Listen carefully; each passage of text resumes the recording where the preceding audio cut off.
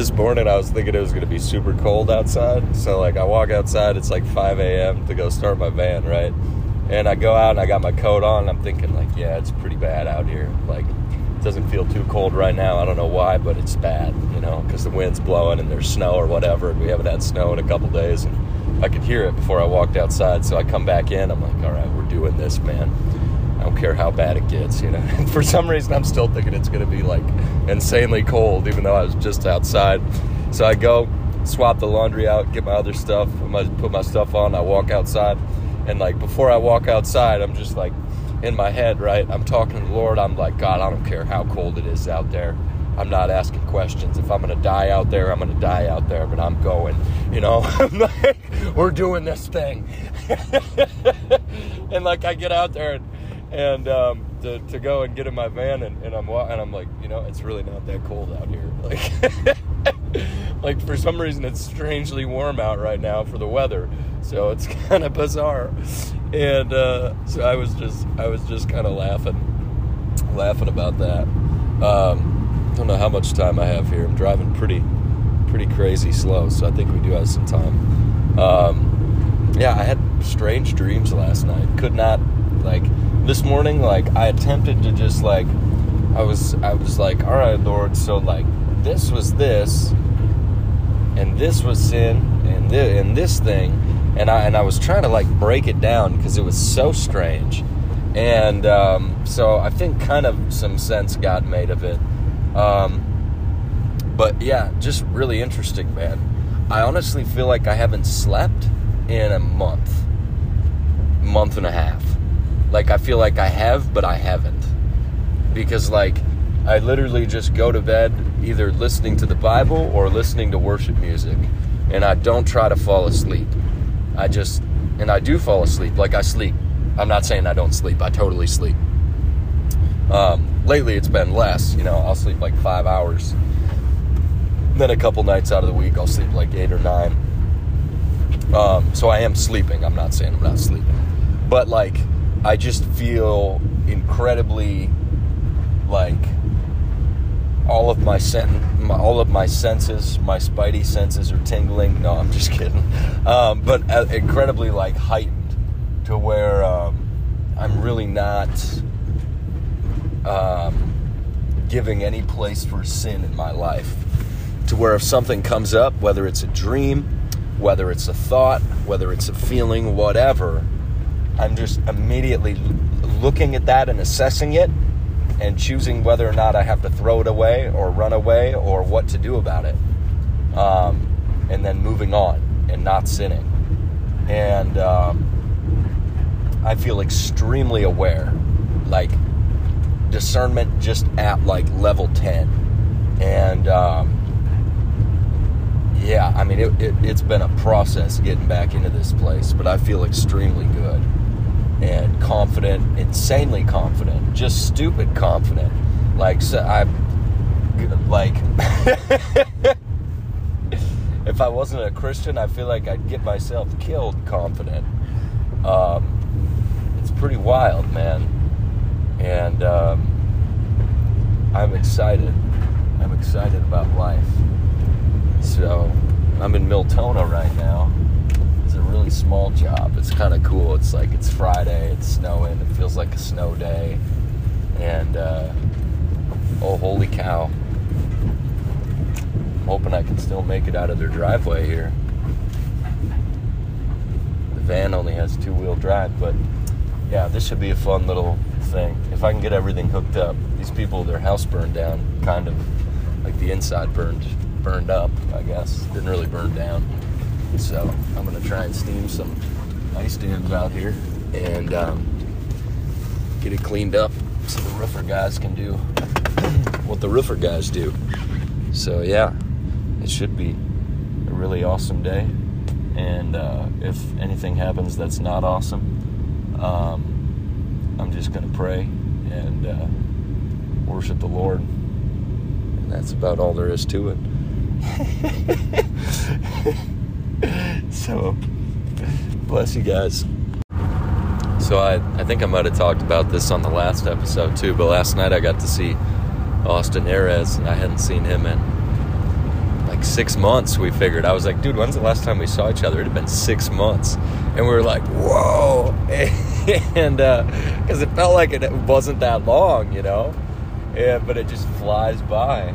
And when I first got saved, like really saved, like believing in Jesus and the Word of God, like it was being involved with that guy. And because it was just like him and like the people he was hanging out with, like they were like serious, you know? They were like full-blown going out and praying for the sick in Walmart and stuff. And I'm like, what is that? Like, you like, you know, like that was just different to me. And then I got on some really good teaching. Austin sent me some YouTube videos of this guy named Dan Moeller, and my whole life got wrecked, man. Like I realized I was still just living for myself and living based on the way that I felt and trying to make myself feel better. And like realizing that, like, okay, my feelings are actually like a lot of the times they're just lies from the devil. They don't have anything to do with me, and they don't have anything to do with God. It's the enemy trying to take me out. And knowing that I can be totally free in Christ, like a new creation. Old things pass away, all things become new. Like, that's it, you know? And God, it was just such a powerful time. It was about a couple weeks where I was like, my whole mindset was just getting shifted. And I was working like 100 hours a week in this factory, and then at Jimmy John's. So I'd work 9 to 2 at Jimmy John's, and then I'd work 3 to 3 at this factory. So 9 a.m. to 2 p.m., and then 3 p.m. to 3 a.m. So really long days. And in the factory, I could wear my headphones, and I'd listen to that guy Dan Moeller preach. And it was just crazy, man. And my whole life started changing. And started praying and fasting right away. Started fasting, you know. First just tried fluids, and then not eating, just drinking water, no calories, and then going to dry fasting, not eating or drinking, and just feeling like an absolute Holy Ghost tiger or something, man. And gosh, it was cool, man. Like so cool. So that's kind of what it was like when I first got saved. The Holy Ghost tiger. But anyways, gosh, where was I going with this? I got way distracted, but oh yeah, I sent Austin a voice message last night. I was just kind of rambling on about stuff, but I was like, man, it was so cool to be able to talk with you tonight, you know, 'cause it's been a while. And I'm like, isn't it crazy in the last 4.5 years since him and I first reconnected, since being in high school, you know, like what happened? Like now he's doing what his dream was back then. He's literally like leading a church, pastoring a church, and he's in with the Church in the Pines, so it's still basically under the authority of Jay and the leadership there. So he's getting like really good godly counsel and guidance in it, you know. And I mean, it's so cool. And those guys are on fire, man. Jay and Jeremy and Kelly and Eric and I mean their whole crew, man. I mean, it's crazy. I've gone to churches kind of in different parts of the country and in different parts of you know, the U.S. and in different parts of the world. And Church in the Pines is like one of the most on fire churches I've ever been to. So it's so cool that he's getting to do that. Like that was his dream, you know. If you talked to him 4 years ago and you told him like, hey, this is what you're gonna be doing in 4 years, he would just be like bawling, you know. But I mean, that's what he was pursuing and going for, and it looks different than he had planned back then for sure. But man, it's so cool. And then looking at my life, right? I mean, it's like, if you would have talked to me 4 years ago, I have no idea what I would have said, you know? I think it would have just been, I probably would have been like, dude, I just want to pray and fast and pray for the sick at Walmart everywhere I go. I don't care what I do for a job. I don't even need money. That's probably what I would have said.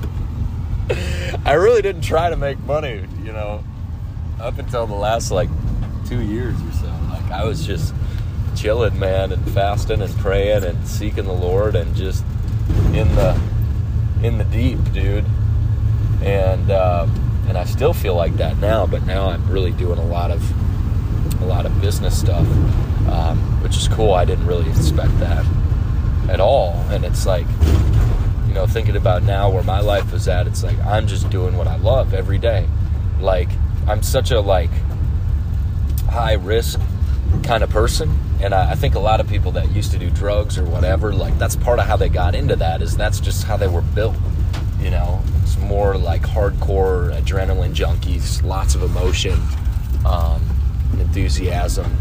So now, you know, getting to be up on roofs every day, working extremely long hours sometimes, you know, going and doing some 20-hour days and stuff, like, it's like, I just love it, man. And like, even if I wasn't making barely any money, I'd still think I would pick this.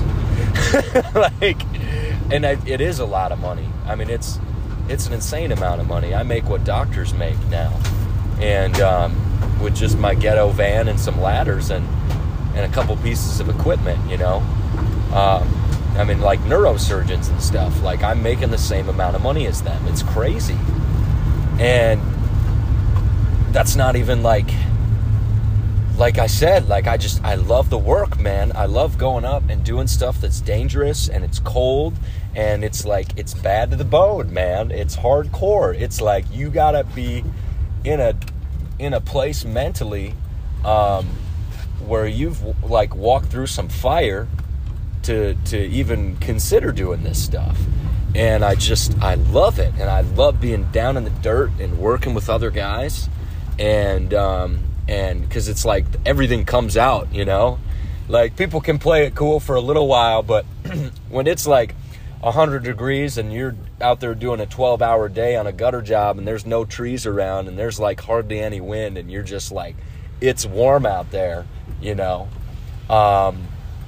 Or on the opposite end of the spectrum, when it's 30 below and you're trying to steam ice dams and your fingers keep going numb, so you got to hold the heat lines that the hot water goes through for the pressure washer deal, but they're still getting cold and your toes are getting numb, so you got to keep running in and outside of the van.